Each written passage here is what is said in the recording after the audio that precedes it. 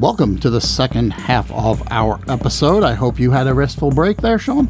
I did, and I hope you did as well. So before we get into Mona Lisa, as Claude will tell you, the movie features Michael Caine and Bob Hoskins.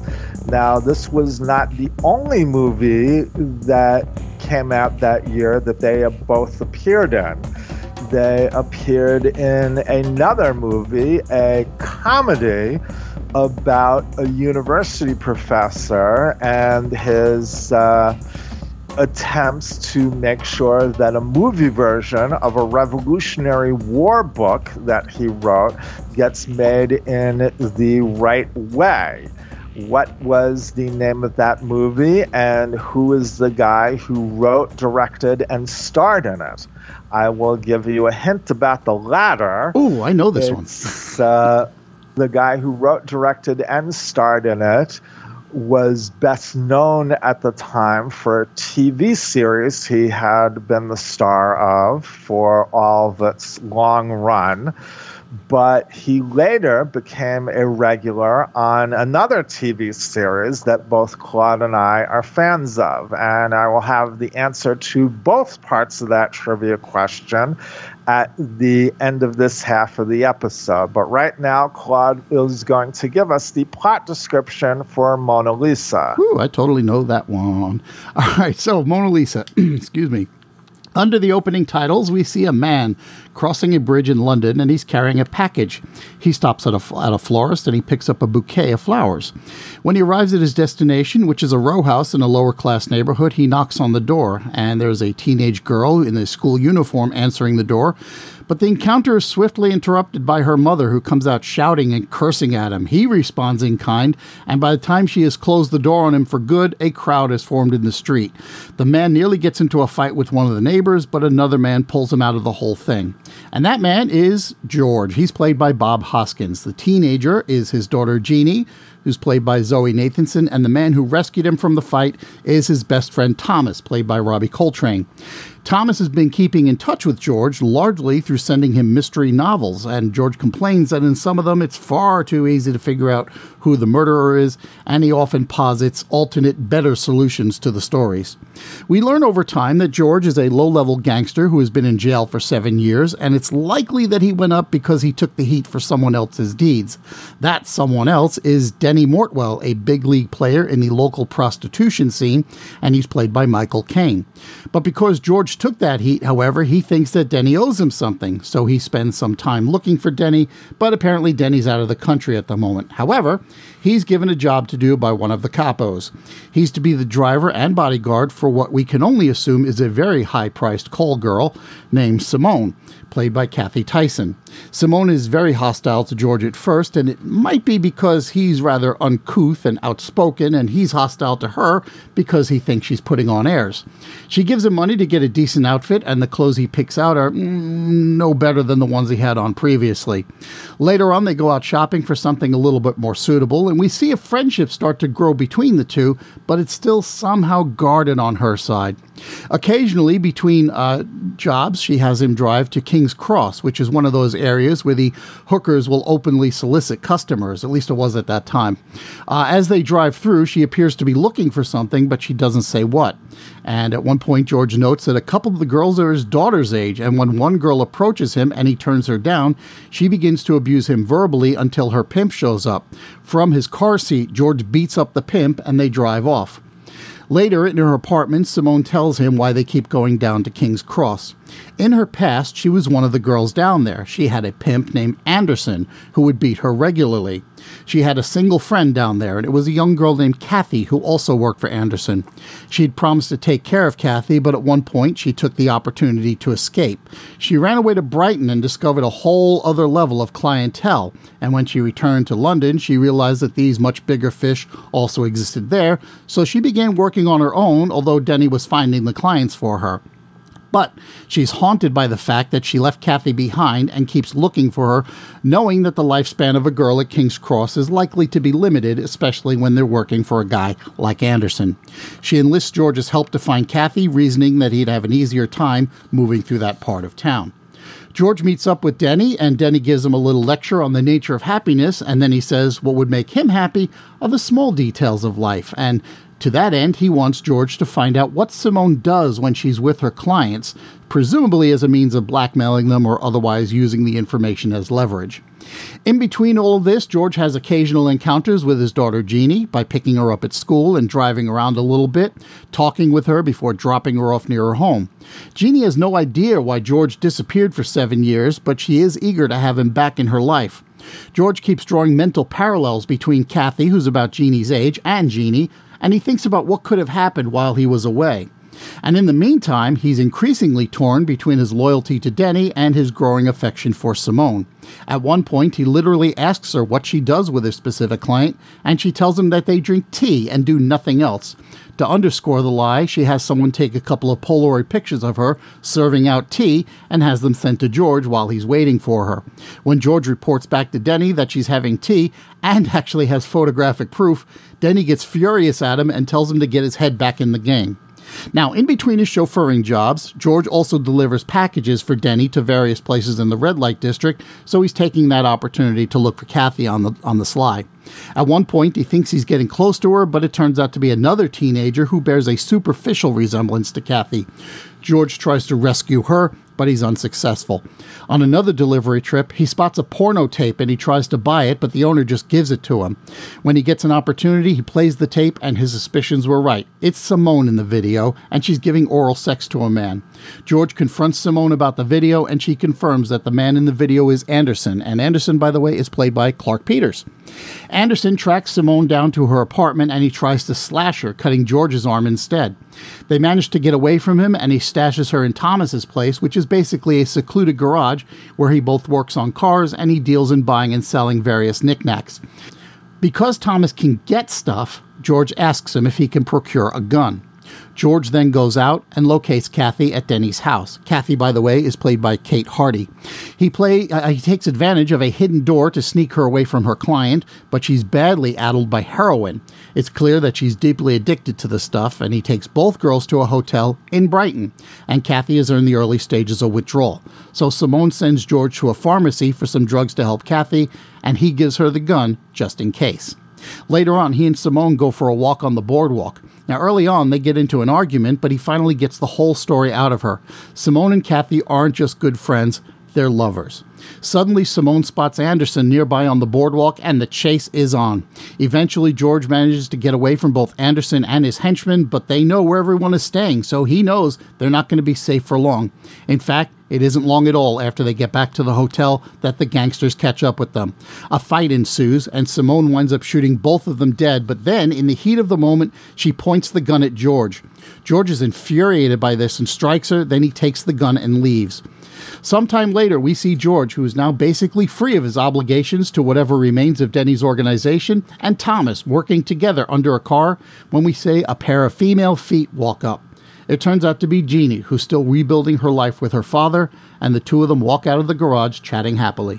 Okay, so this movie is, again, very loosely inspired by a specific fairy tale, though that wasn't its only inspiration, and I'll get to that in a little bit. The fairy tale that it's inspired by is actually discussed or mentioned at one moment in the movie by George, and that is The Frog Prince, which, like Snow White, was originally written, although it was probably older than when they wrote it, by the Brothers Grimm. And if you don't remember the story of The Frog Prince, to sum it up very, very briefly, it's a princess who discovers a frog prince who is under a spell of either a sorcerer or a wicked fairy, and she eventually, through, depending on who writes a story, through different means, is transformed into the handsome prince that he used to be before the spell. Now, of course, nothing like that happens in this movie. The transformation is what happens inside George, not outside.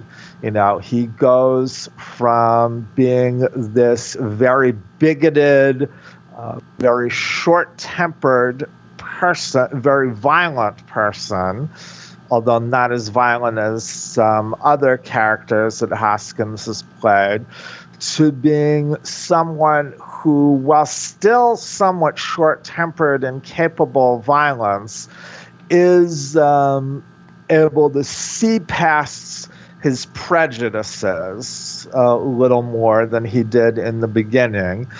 And even though he doesn't understand in some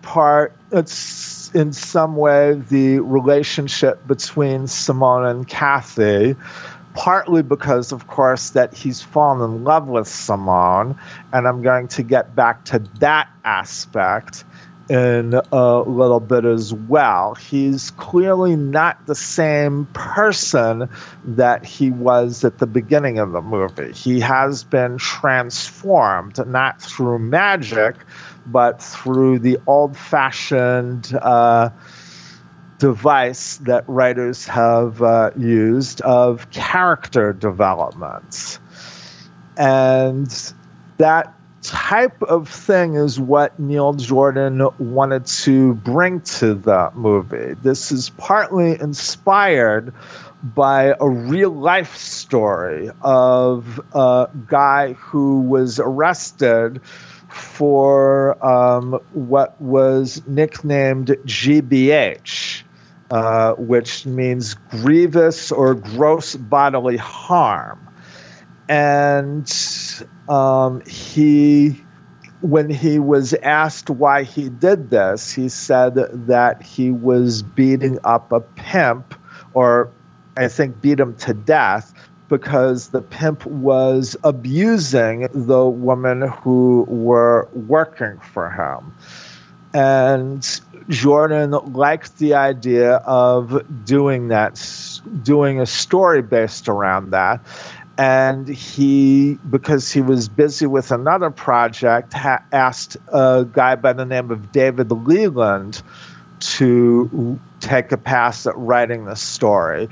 Leland is maybe not be a very well-known name to you, although he's directed a bit of and written a bit of TV there, like Band of Brothers and The Borgias, the TV show that Jordan was an executive producer on. Although what I best know him for is for writing 2 movies based on the life of real-life notorious British madam Cynthia Payne, Personal Services and Wish You Were Here. But the version that he wrote was apparently this really gritty, downbeat story. And while Jordan wanted to keep that gritty setting, he wanted to push the story more towards a fairy tale. So he rewrote it himself.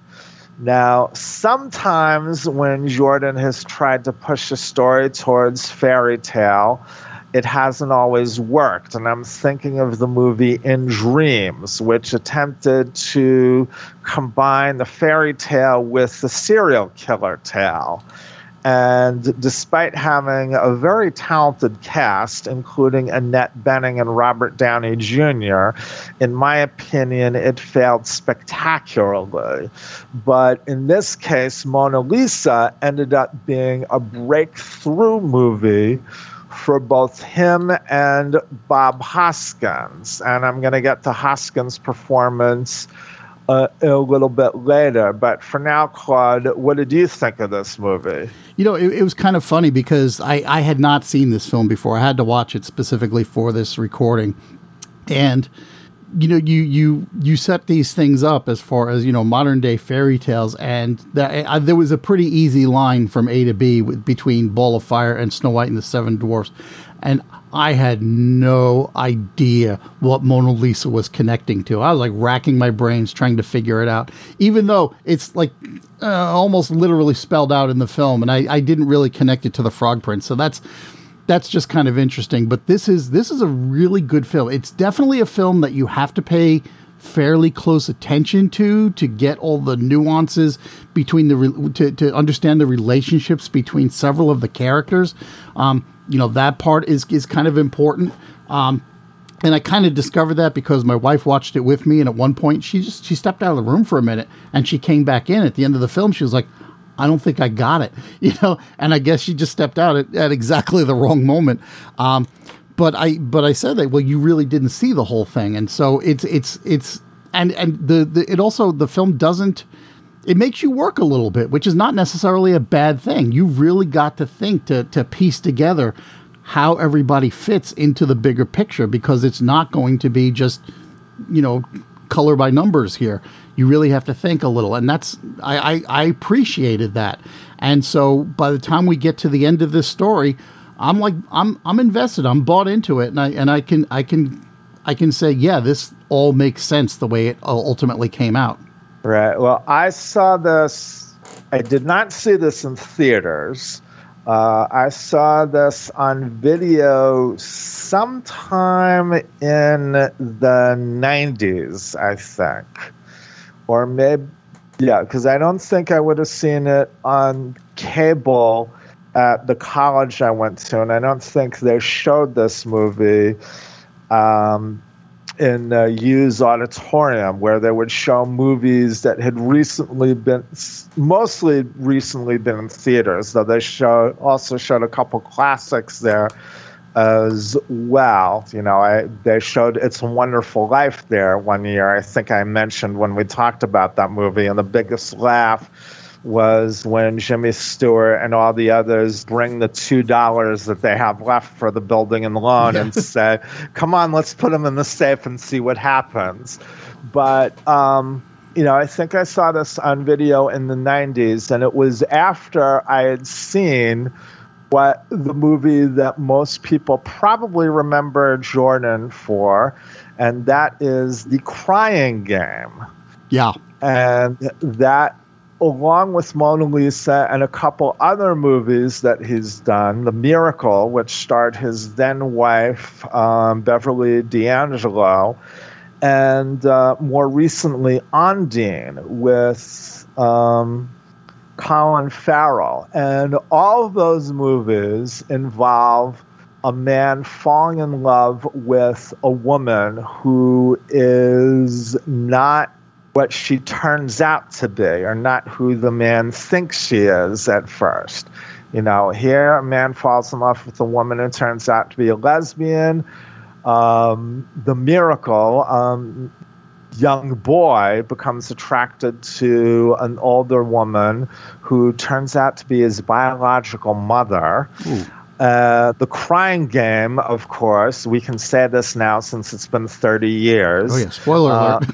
Yeah, a man falls in love with a woman who turns out to be transgender. And then finally, in Ondine, a man falls in love with a woman who turns out to be a Selkie, or a mermaid. And although The Crying Game is my favorite of those versions of the story, I think Mona Lisa ranks as a very strong number 2. And as with The Crying Game, even though he's got this dark story going on, which is also thanks to Leland, as he mentioned, you've got this underlying romanticism that's going on as well. Now, partly, of course, is due to the other major inspiration for the movie, and that is the song that we hear throughout the movie, which is Nat King Cole's version of Mona Lisa. Nat King Cole was not the first person to sing that song. It was actually written for a 1949 movie called Captain Carey USA. And of course, the song Mona Lisa is about the painting Mona Lisa by Da Vinci. But the version of Nat King Cole, which is the most popular version, was recorded a year later in 1950 with Nelson Riddle providing the string arrangements for the song. And it is, without a doubt, one of the most romantic songs ever written, in spite of the fact that it's written about an ideal woman that exists only in the singer's mind, which, to be fair, a lot of times romantic love is about, at first, an ideal woman who only exists in the other person's mind, and then you learn to love the real person, not just the ideal one. But George plays that song in his car throughout the movie, and you can tell that's how he sees Simone at first, even though she turns him off in a lot of ways at first as well. And it's that tension between the romanticism and the grittiness that is one of the reasons why I think the movie works so well. Yeah, I think we also get that extra layer of where most of what the song's doing is kind of asking questions. Is it because you're lonely they blamed you? And do you smile to tempt a lover? Is this a way to hide a broken heart? And so we can put a lot of that on Simone in the sense that we know she's hiding something, but we don't know why. And that's one of the big mysteries of the Mona Lisa, is that smile. What she's smiling about. Is she smiling because she knows something we don't? Is she having a tender memory of some kind? And it's one of the things that really really separates this particular painting from the others. And so I think that the fact that we use this repeatedly through the film, and not just the recording of Nat King Cole, but the music that was written for this film. And I'm blanking on the I had the music in my head and I can't remember who scored it, but they also use some of those opening notes as a motif in several different scenes. So it was Michael Kamen who wrote the music. Yeah. And I remember like having that stick in my head a little bit, because when you get something like the score by Michael Kamen and you're listening to Nat King Cole, that's like a moment of cognitive dissonance for me. But the fact is that we are constantly getting these reminders that there's something more to Simone that we haven't quite seen yet. And I think that becomes kind of important throughout the film. Right. Now, Kamen, of course, is probably best known in this country for, when he was alive, for writing the music for a lot of action blockbuster movies, including the first Lethal Weapon and the first Die Hard movies. And then also the same year that Mona Lisa came out, he wrote the music for the first Highlander movie as well. But it is a good score that he's written. Now, Ball of Fire was relatively smooth when it came to the filmmaking. It went through a relatively smooth process. Mona Lisa is something else again. This movie was made or produced under the film company Handmade Films, which, if you don't remember, was a company created by George Harrison. Yes, that George Harrison. Yeah, he's listed as an executive producer. Simply because when Monty Python's Life of Brian was getting ready to film, the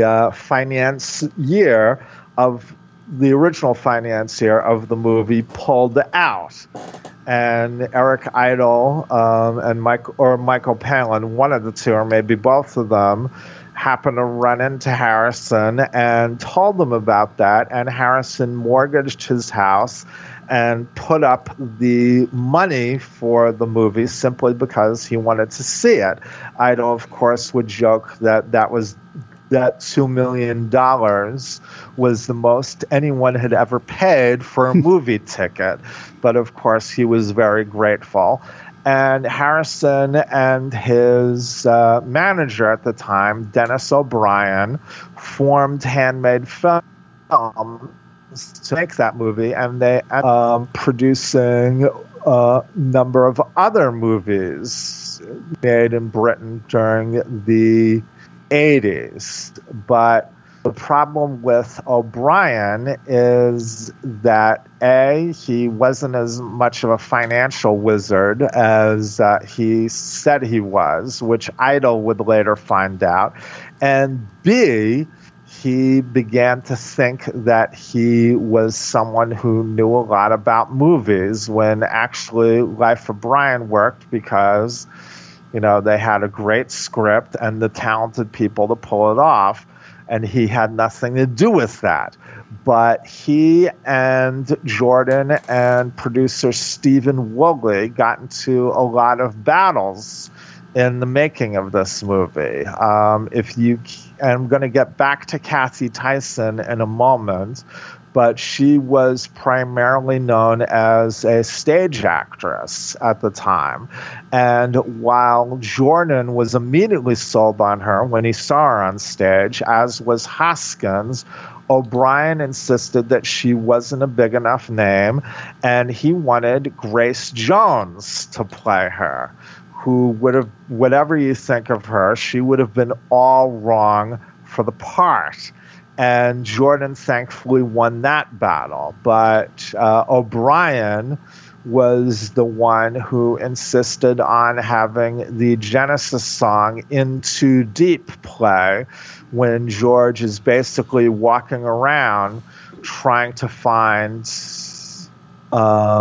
Kathy. Now, I happen to like that song, and I happen to think it works, but Jordan was not very happy about that. And I can see, Claude, you're shaking your head. Yeah, I like the song. I do like the song. I don't think it works in that film. And it just reminded me of, so many films in the 80s which felt that need to shove a pop song in there that you could, maybe, cross promote or something like that to get more people to buy the record and get other people to see the film. And it was like, why is this? It was kind of like in the film White Nights, and using Say You Say Me in the closing credits. And I'm like, what was the point of this particular song being in here? So you could say it was from the film White Nights. And I got the same thing out of In Too Deep. I like In Too Deep. I like Genesis. I'm a big fan. But I didn't feel that song belonged there. It didn't. For me, it just didn't make a pile of sense there. Okay, I understand the argument, but I thought it worked. But anyway, another battle is that O'Brien wanted the movie to end with Simone shooting Mortwell. And, just on that, because O'Brien didn't think much of the character of Simone or the actress playing her. He thought this was just a cheap exploitation movie, and so he thought it should end in a cheap exploitation way. Fortunately, the company that distributed the movie in America, which was Island Pictures, when Woolley showed it to them, they said, no, we love your ending, keep it. And if that guy O'Brien has anything that he wants to say about it, you send him to us. And so as a result, Jordan and Woolley got to keep the ending that they wanted. And, I certainly think that actually Palace Pictures is what it's known as now. But I certainly don't think the movie would have worked as well as it did if it had ended the way that O'Brien wanted it. Yeah, it would have been an ending, but it wouldn't have been the ending. My only, not a complaint exactly, but I could have used just a teeny bit more closure with Simone and Kathy, but I'm okay without it, if that makes sense.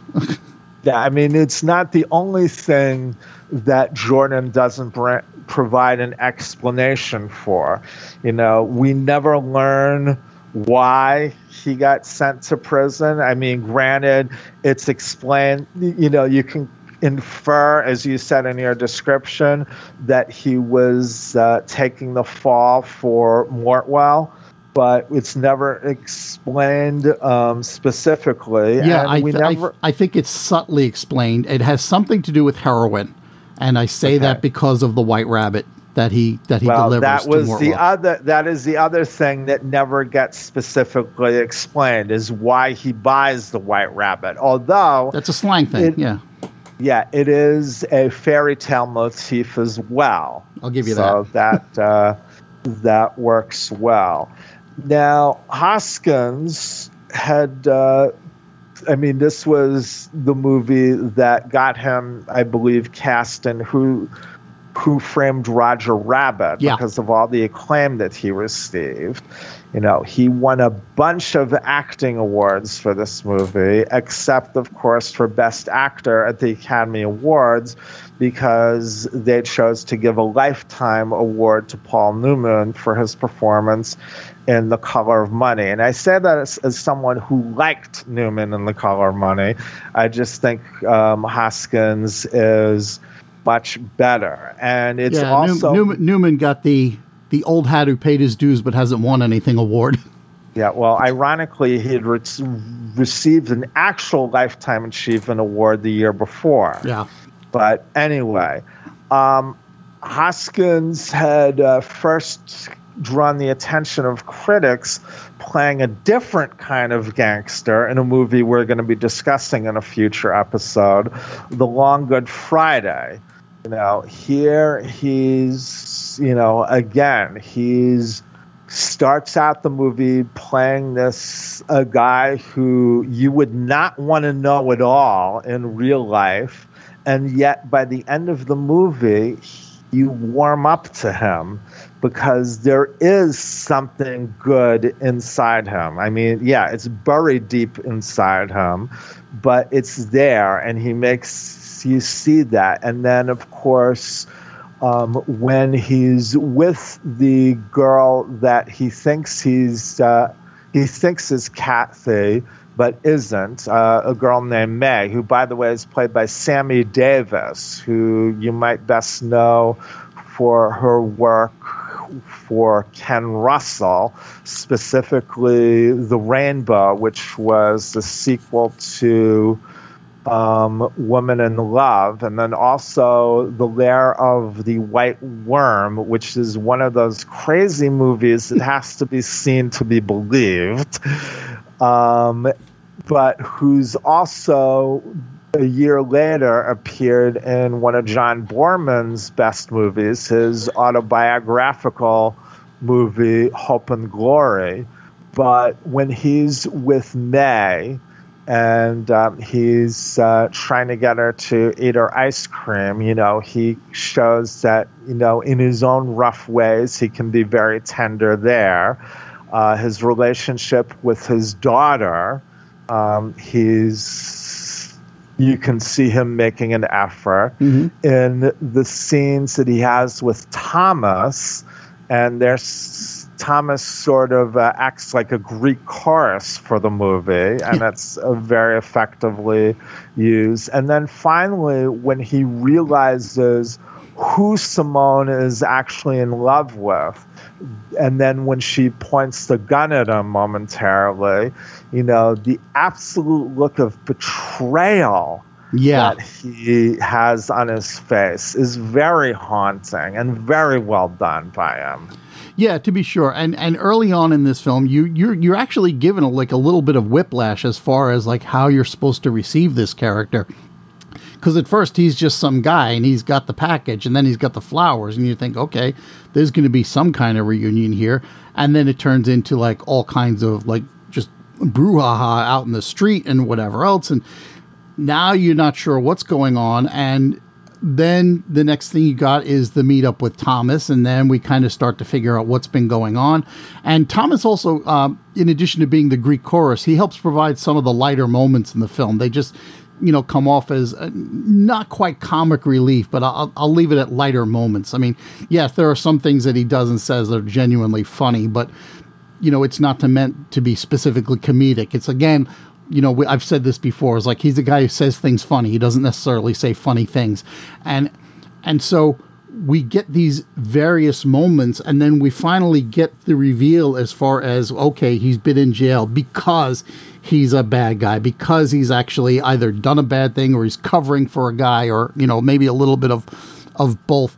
But he's in there trying with his daughter, and he's in there trying with May, and you almost think that maybe this is going to turn into he's going to find himself kind of shattered because he has to have this moment of realizing he can't rescue every single girl who's on the street.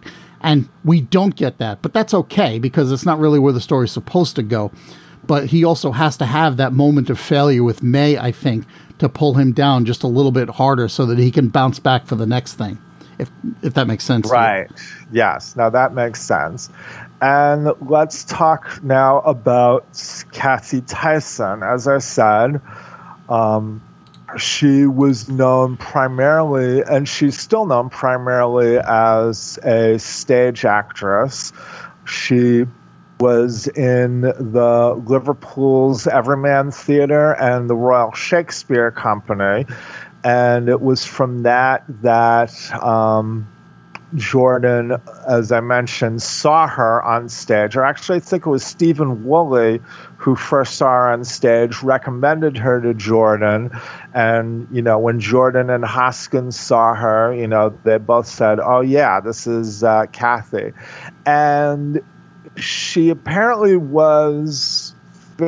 acted fairly inexperienced as far as how to make a film goes.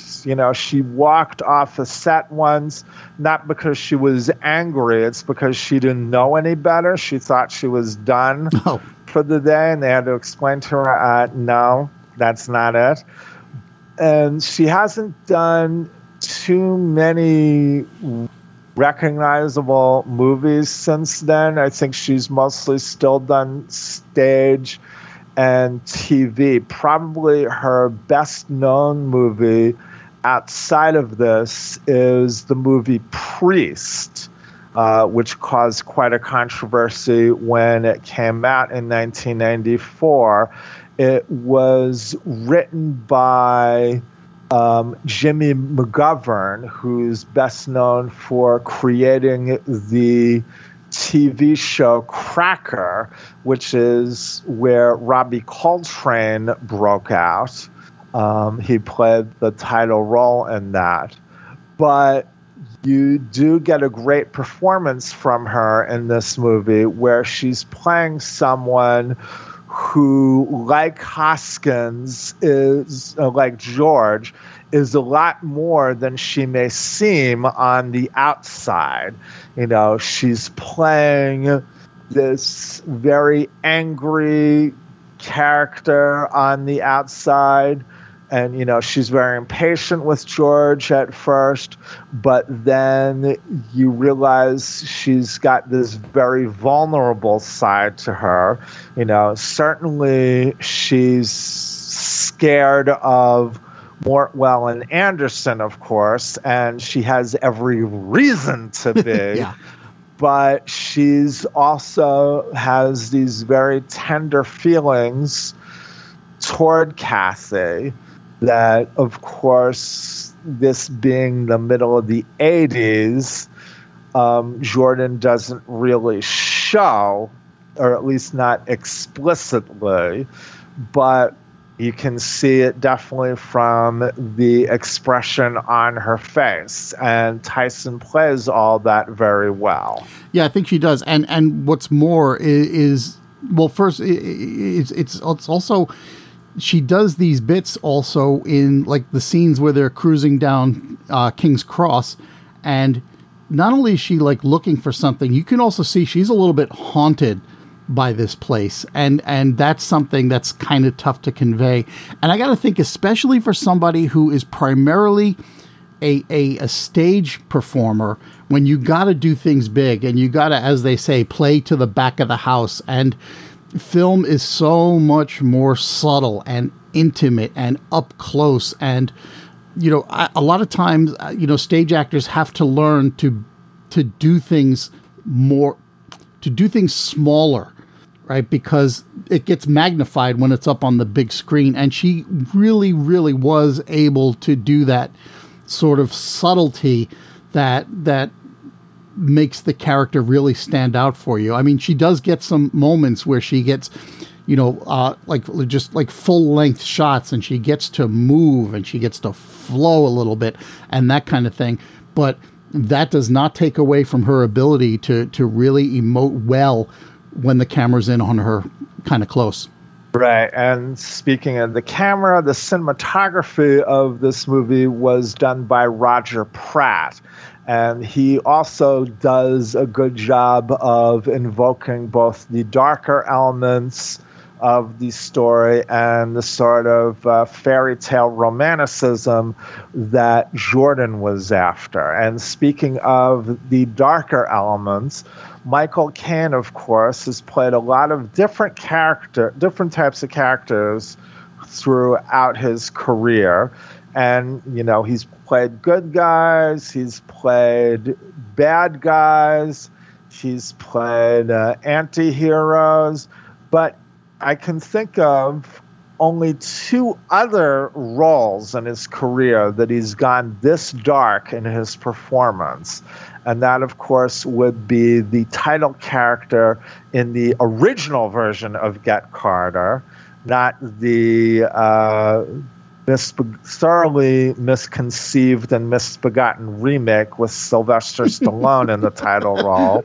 And then also a rather underrated 1990s film neo-noir directed by Bob Rafelson, Blood and Wine, with Jack Nicholson giving one of his more underrated movies. Caine plays in that movie someone who's maybe not well health-wise. He's coughing a lot throughout the movie, but that doesn't make him any less menacing. I mean, even Nicholson gets freaked out by some of the things he does in that movie. And, of course, this movie. And he doesn't have a lot of scenes in this movie. As a matter of fact, he filmed all of his scenes in 1 week. But you can see why Simone is scared shitless of him throughout the movie, because this is a guy who is not afraid to get his hands dirty at all, and who has absolutely no morals whatsoever. Even when he's attempting to be jocular, like in that scene in the bathhouse, or I don't know if that's what they call them in Britain, when he's telling this very ribald joke, he's very menacing in that scene as well. Yeah, and that's all he's doing is telling the joke. But you can also tell that there are people with him who are listening to the joke, and the laughter is like, ha, boss, like that sort of thing. It is they're kind of going along with the joke, and maybe even heard it before. But yeah, it's kind of cool. He does this kind of affable bad guy thing in here, and there's really only, I think, one scene where he is truly like meant to scare you a little bit, and it's a scene between him and Hoskins, and he just loses his temper and he like knocks some stuff over and he hollers at him, and then he's all back to like, now, do the right thing or I'm going to have to like, break you in two, kind of. And it almost, this would have been probably around the same era. It was like, I'm thinking of like Hannah and her sisters, where it was the same kind of thing. It was like, year. Yeah.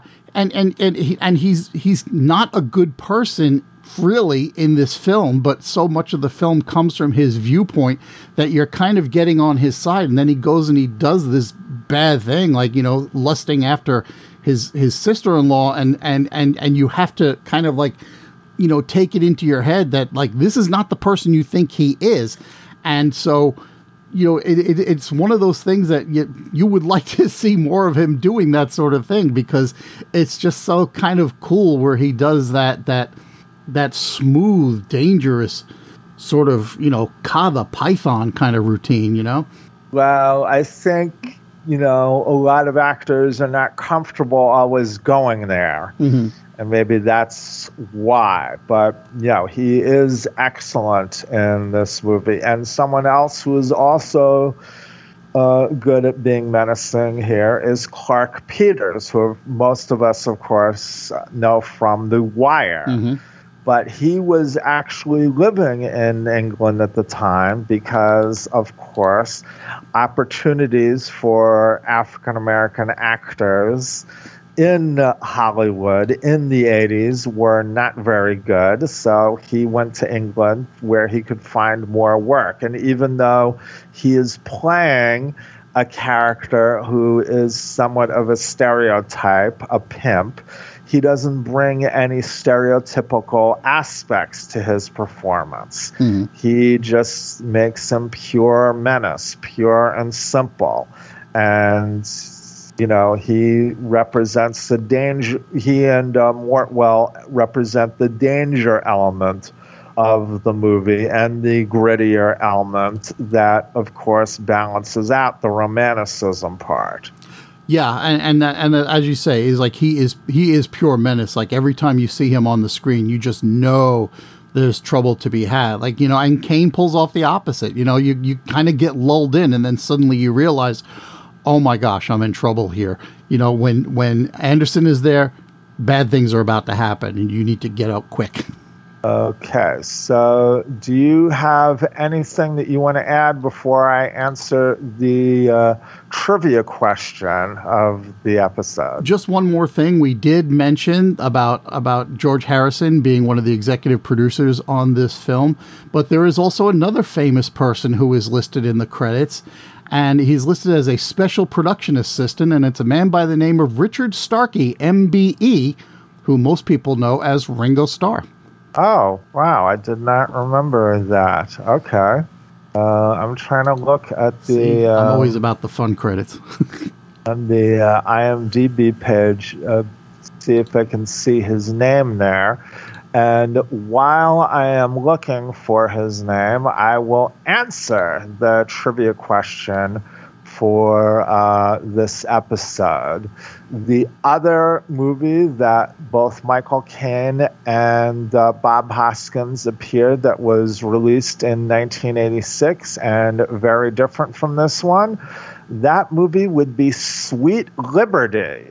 Yeah. And it was written and directed by and stars Alan Alda, who, of course, was best known at the time for playing Hawkeye Pierce on every episode of the long-running CBS sitcom MASH, and would later appear as a regular on seasons 6 and 7 of The West Wing, the show that brought Claude and I together. And in Sweet Liberty, which unfortunately is not as good as you'd hoped given the talent involved, Michelle Pfeiffer and Saul Rubinek are other actors who appear in the movie. But it was on the set of Sweet Liberty that Michael Caine played a bit of a prank on Bob Hoskins by telling him that he had been offered the role of Mortwell in Mona Lisa, but he had decided not to accept it. So Hoskins was rather surprised when Kane showed up on the set of Mona Lisa. Sweet. That was a nice little joke there that was played. But as far as where you can watch both of these, both Ballfire and Mona Lisa are available on DVD. Mona Lisa is also available on Blu-ray, maybe 4K as well. Ballfire is available on regular DVD. Mona Lisa is available on a regular DVD, and then also a Criterion Edition Blu-ray, which is the one that I own. And it has insightful commentary from Jordan, which is where I picked up a couple tidbits here. But if you prefer to watch these online, Ballfire you can stream on Canopy if you subscribe to that through your local library, and also on the service Plex and on YouTube, or if you're willing to put up with the ads, you can watch it on Pluto TV, or you can rent it or buy it exclusively through Amazon, Apple TV, or DirecTV. As for Mona Lisa, you can only stream it on the Criterion Channel, Max, or Max if you subscribe through Amazon. Yeah, so what's coming up next time around? Next time we have part 2 of our updated Fairy Tales episodes. And the reason why I'm calling it updated will become clear when we talk about the first of the 2 movies we'll be discussing in our next episode. Those 2 movies are from 1993, The Bride with White Hair, which is not a modern-day movie, but was directed and co-written by Ronnie Yu, and from the year 2011, Hannah, directed by Joe Wright. Bride with White Hair is available on DVD, but it might be a little expensive to find. Hannah is available on DVD and shouldn't be that expensive, and Blu-ray. But if you prefer to watch them online, Bride with White Hair you can only rent or buy through Apple TV, whereas Hannah, you can currently stream that on Netflix with or without ads, depending on your subscription. And you can also watch it for free on USA Online, or you can rent it or buy it through Amazon, Apple TV, Google Play, and most other streaming services. And we have our own website, which is wordsandmovies.com. And we have a Facebook page, facebook.com/wordsandmovies. And we now have an Instagram page, which is instagram.com/wordsandmovies. Do I have that right? Words and Movies Pod. Words and Movies Pod. Okay. And I am also on Facebook under my name, facebook.com/Sean Gallagher. And I'm still lurking on Instagram. I will get around to posting on it one of these days. And how about you, Claude? Yeah, you can find me on the Book of Face under my own name, Claude Call, and you can check out the podcast, How Good It Is, at howgooditis.com. And if you have a question or a comment, feel free to email us. Our email address is wordsandmoviespod@gmail.com. So thanks for listening, and we'll see you folks next time. Yes, indeed. Thank you so much. And Alex, please take us away. This is your announcer, Alexander Blackman, with the closing credits. This show was produced by Sean Gallagher and Claude Call, with editing and post-production by Claude, with some help from Ophonic. Audio clips are used under fair use rules for commentary and educational framing. Everything else is copyrighted by Claude Call and Sean Gallagher. The theme music you're bopping along to right now is by Solar Flare and is used under a Creative Commons license. Podcast hosting is provided by Spotify for podcasters. Thanks for listening. We'll talk to you soon.